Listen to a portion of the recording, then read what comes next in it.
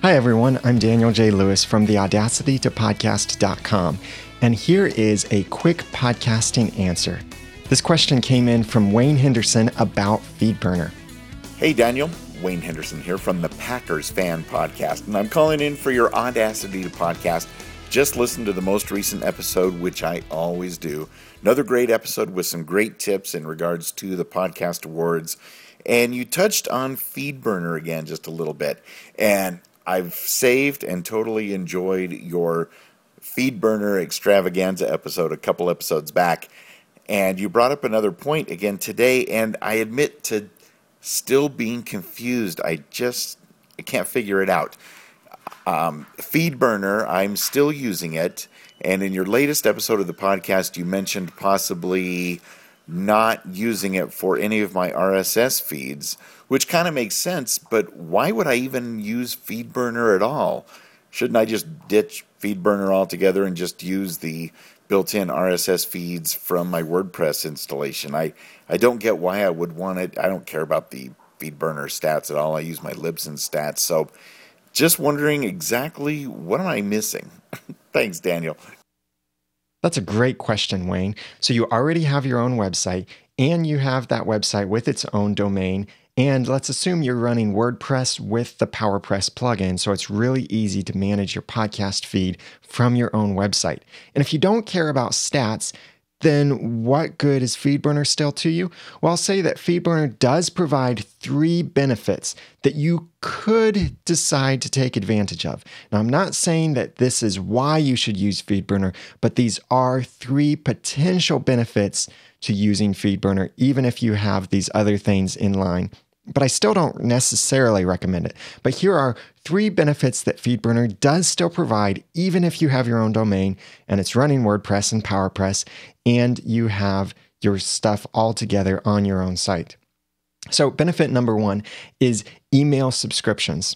FeedBurner has this great feature that people can subscribe to your RSS feed so that anytime your RSS feed is updated, they will receive an email at a certain time during the day.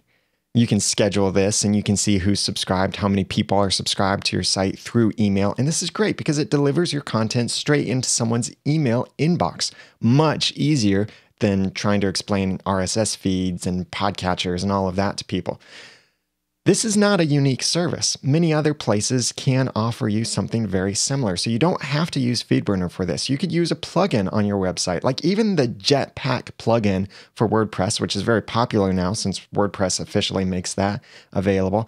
That offers something very similar to this, and you have even a bit more customization to that. You can also use an email service like MailChimp or Aweber to send out these emails for you. It's a bit more automatic, but it can look a whole lot nicer than FeedBurner's thing can. And you could even use FeedBurner to handle this email subscription, but never publish or display your FeedBurner URL out there. That's the feeds.feedburner.com address that people might subscribe to in an RSS program. You can use the email settings and the email features without ever giving away that FeedBurner URL. So you could use this. This is one potential benefit. Email subscriptions. Second potential benefit that FeedBurner could provide for your blog or podcast is this ability to cache your feed. That is, if your website ever goes down and your RSS feed is powered by FeedBurner, then your feed will still be accessible and people can still download your podcast episodes as long as your podcast episodes aren't hosted at the same place where your website is. I recommend Libsyn for that. By the way, you can get a free month of Libsyn by using the promo code NOODLE when you sign up over at libsyn.com.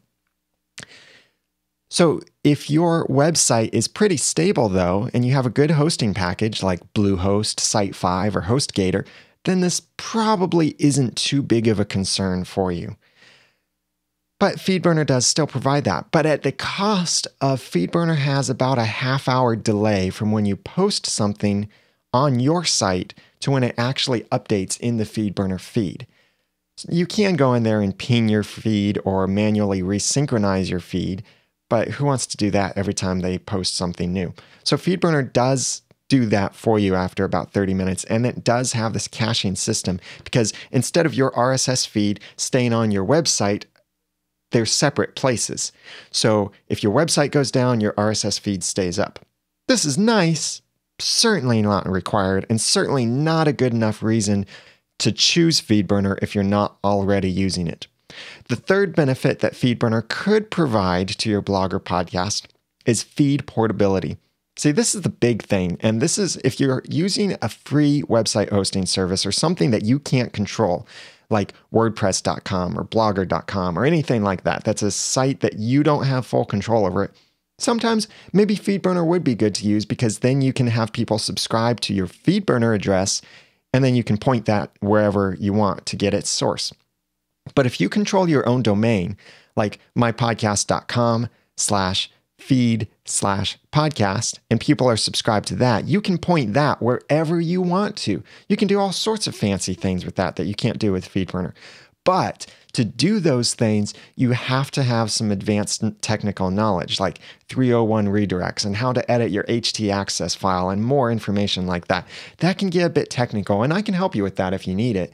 But it's a bit technical for most people to do, and they don't want to mess with that. So FeedBurner, though, provides this easy feature that you simply tell it what is your source feed, your original feed, and change that whenever you want.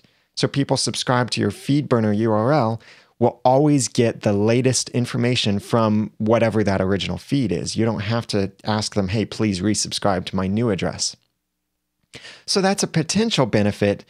But if you have your own website domain and have full control over that, then you can do so much more with redirecting your feeds. Even if you change domains, switch web hosting companies, whatever, change your podcast completely around, you can control that so much better through your website than you can with FeedBurner.